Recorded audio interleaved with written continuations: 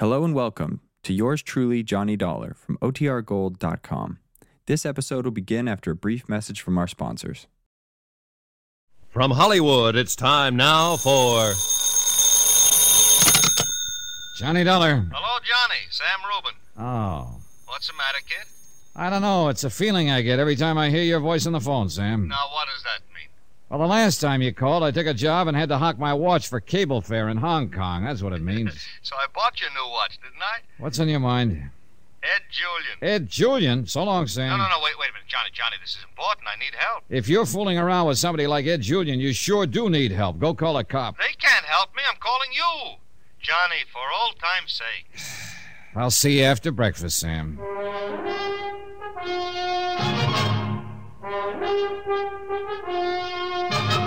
Tonight and every weekday night, Bob Bailey in the transcribed adventures of the man with the action-packed expense account, America's fabulous freelance insurance investigator. Yours truly, Johnny Dollar.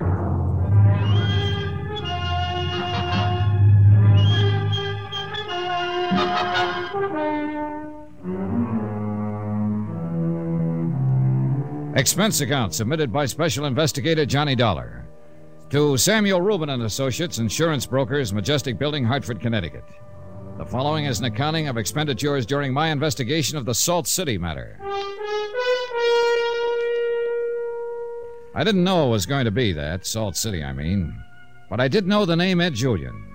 Every policeman in the country knew that name. My first impulse was to hang up the phone on Sam, but I didn't. Instead, I spent 85 cents, that's my first item, on cab fare to get me to Sam's office. Welcome, Johnny. Long time no see. Come on in, sit down, have a smoke. Sam Rubin looked about the same as I remembered him, and he acted about the same. He shook my hand, pushed a cigar at me, held up a $160 lighter, and smiled. Oh, Johnny, I'd like to have you on my permanent payroll. Well, now that'd be something. Are you making me an offer or just talking? No, I suppose I'm just talking, but you're good to look at, you know. It gives me confidence. No, a little outfit like I got here, I can't afford high-priced talent like yourself for a steady diet. Why don't you sit down, kid? You'll pardon me, Sam, but I don't feel sorry for you. You're right about every kind of insurance that's ever been issued. Oh, well, yeah, sure, but nothing like those big operations that you're used to. This is all little bitty companies. So I make a living. A man having his own company, running it by himself. 10 of his own companies. So it's 10 times as much trouble, no? Listen, what do you know about Ed Julian, Johnny? He had quite a name in Chicago and Los Angeles, Hoboken. I thought he was in jail these days. Who, Ed? No, got himself out of jail must have been 3-4 years ago. Sure, went into enterprises in Florida, California. Very legitimate fella. Oh, I'm sure he is. Let's get to the point, Sam. Well, you're working for me, aren't you? I don't know whether I am or not. I haven't heard what it's all about. About? It's about Ed Julian, that's what it's about. All right, I'll lay it right out for you. Here, look at this. $50,000. $50,000 I gotta pay his widow if something happens to him. You'll pardon me again, Sam, but when you collected that first premium on him, and I take it you sold him $50,000 worth of life insurance, you should have thought of this part of it. What, has something happened to him? No, nothing's happened to him. I'm afraid something's gonna happen to him. I'd have to get this money up. I'm just gonna listen to you talk because it doesn't seem to do much good asking you questions. So go ahead, Sam. Talk. Maybe something will come out. All right, but Johnny, don't be shrewd with me, huh? Now, the policy was issued maybe a month ago. I personally, I wouldn't sell a man like Ed Julian life insurance, any kind of insurance. He's not a calculated risk. He's a lousy, long-sighted bet. A man like that, the enemies he makes, he's a bad fellow all the way around. But here it is. It's on paper. I'm stuck if anything happens to him. Now, Johnny, the man's living in San Francisco now, and all I want is you go to him and ask him to cancel the policy, okay? Sam, how did you ever get in the insurance business? No, Johnny, please. Why don't you go to San Francisco? Handle it yourself. Johnny, I'll tell you why. Because you know and I know there's no way for me or you or anybody else to approach Ed Julian and ask him to cancel out this policy. What it amounts to is that you want me to go there and keep an eye on him until you can break the policy. Isn't that it? Not necessarily, Johnny. What do you mean, not necessarily? All right, so you're right. Listen, I heard through the grapevine there's a large collection of Ed's old friends visiting in and around San Francisco just a few days ago. It makes me very nervous. I have already a blood pressure condition. Friends who might want to shoot him down? Yeah, that's the kind of people, yes. $50,000 payoff would hit me very hard this week. All right, next week maybe not so hot, but this week, oh, boy, the market. Are you playing with company funds again, No, it's Sam? a calculated risk I'm entitled to take with company funds. They entrust me. All right. Now, will you please sit down and study this thing out with me?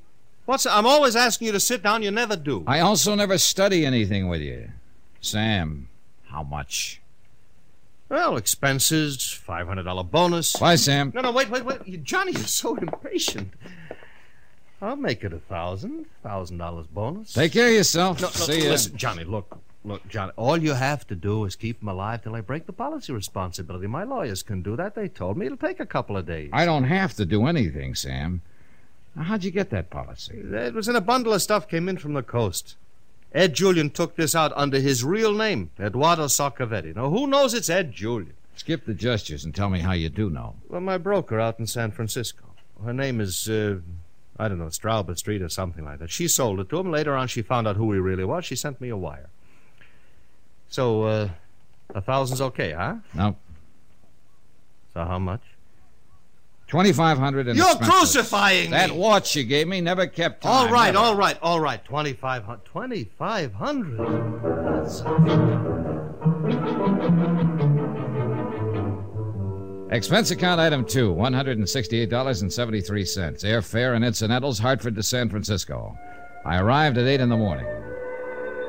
On the way in from the airport, the fog began to roll in from the bay. From my hotel room at the Fairmount, I looked out in time to see the provision barge moving out toward Alcatraz before the fog closed in completely. Somebody said the storm warnings were up all along the coast, and somebody was right. By 11 o'clock, a light rain had begun to patter over the fog-bound Bay City. Item 3, $23, one trench coat. I was wearing it when I spent another buck. Item 4, cab fare. This time to get me from San Francisco's Fairmount Hotel to Ed Julian's address on another part of San Francisco's Nob Hill. There in the drizzling rain, I interviewed not Ed Julian, but one of San Francisco's older but more stable residents. The uniform said he was a member of the property police. Hey, you! Just a minute there. Just a minute. Nobody lives there. And I hope for your sake, boy, you ain't no Jimmy artist, because I got me a gun under this raincoat. I'm no Jimmy artist. I'm just trying to locate a man named Julian. Ed Julian? That's right. Mr. Saccavetti lived here.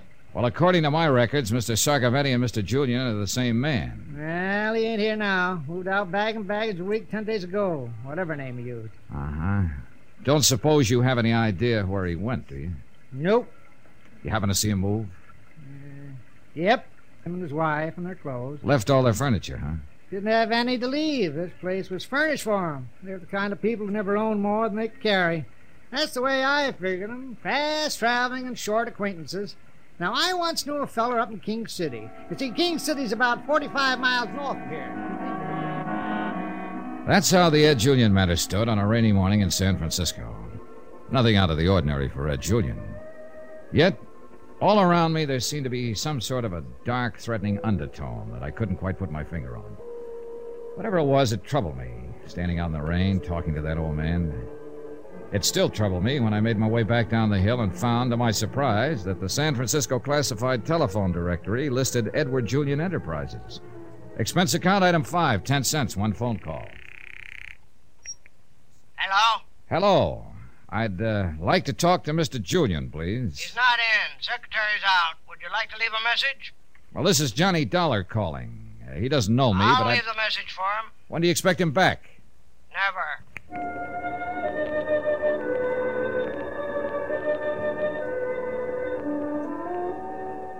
The rain was just starting up again as I stood in front of the floor-level office at Powell and Hooker. On the door it said Edward Julian Enterprises Incorporated. And below it said, walk in. I did. Hello? Hello, who's that? Hello. Hello, who are you looking for? Ed Julian. He isn't around now. Maybe I can help you. Well, maybe you can. I'd like to know something about his enterprises. Why? Oh, I might want to invest some money. Oh, what's funny about that? You the guy that called me a little while ago? Yeah, I called. I suppose you're the one I talked to. What's your angle? I want to find Julian. So do I. So do a lot of people. What's that name? Johnny Dollar. Well, I'm Ray Gumby, Ed's attorney. Come on in here. It's warmer. I followed Ray Gumby to the back office of the two-office suite. Watched him as he stood in front of the gas heater. Medium-sized man, 50 or so, wearing a tan sport coat, a wool scarf, a turtleneck sweater. Not exactly the conservative attire usually expected of members of the bar. But then he looked happy about it. Sit down, Dollar. Have a drink. Thanks, Mr. Gumpy. Well, cheers.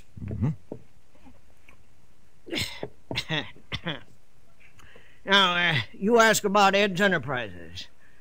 Well, I tell you right now, they aren't much. He has an oil field, a piece of a gambling casino, a piece of a racetrack, and a part of a ship, and part of a smelter works. What does he do a couple of weeks ago? He up and unloads it all.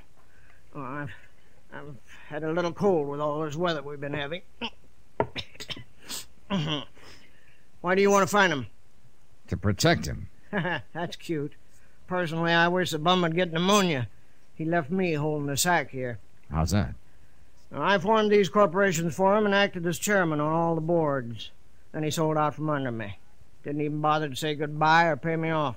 You want to find him, too, then? You betcha. I'm suing for proper fees. Think it'll do any good, Mr. Gumpy? No, I don't think so. I mean, as far as me getting my money goes. But if I can get him subpoenaed, and he ignores the subpoena, the court will issue a warrant on contempt charges and throw his carcass in jail for a while. If he was behind the bars and I went to visit him, maybe I could handle him. The bars between us, of course. Of course. Yeah. You want another knock? No, thanks. You go ahead. That sounds pretty good. It is. Getting him in jail? Yeah, if I can get him served. Well, it's not going to be an easy job getting those papers into his hands. 2 of my regular boys have already tried and failed. I'm a fool ever to accept such a man as a client. Never do such a thing again. Well, if it makes you feel any better, Mr. Grumpy, the man I'm working for said practically those same words to me in Hartford yesterday. It doesn't make me feel any better. I wish it did. And I wish you luck protecting him. Hey, Mr. Gumby, something just occurred to me. Now, what's that? Well, now, maybe we could work this out together. How? You want Julian to be served with a subpoena so you can have the police pick him up. I want him to be safe, and there's no safer spot than the city jail. Hey. Where's that subpoena? Well, right here. And there's a fee in it if you can get it in his hands. $200, maybe? All right. You say 2 of your men have already tried and failed to get to him. What happened to them? Been to his place on Nob Hill? I was there earlier today. He moved out. I know. But my men went up there to serve him. Both of them fell down 2 flights of stairs. Seems like a myth? Maybe Ed isn't living in such high places these days. I hope not, for your sake, Dollar.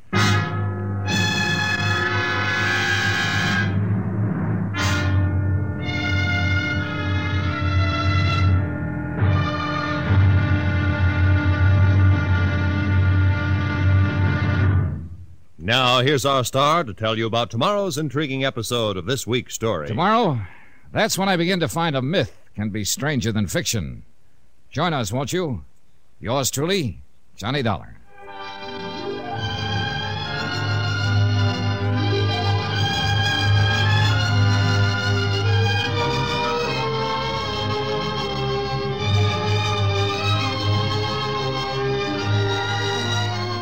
Yours truly, Johnny Dollar, starring Bob Bailey, is transcribed in Hollywood. Written by John Dawson, it is produced and directed by Jack Johnstone.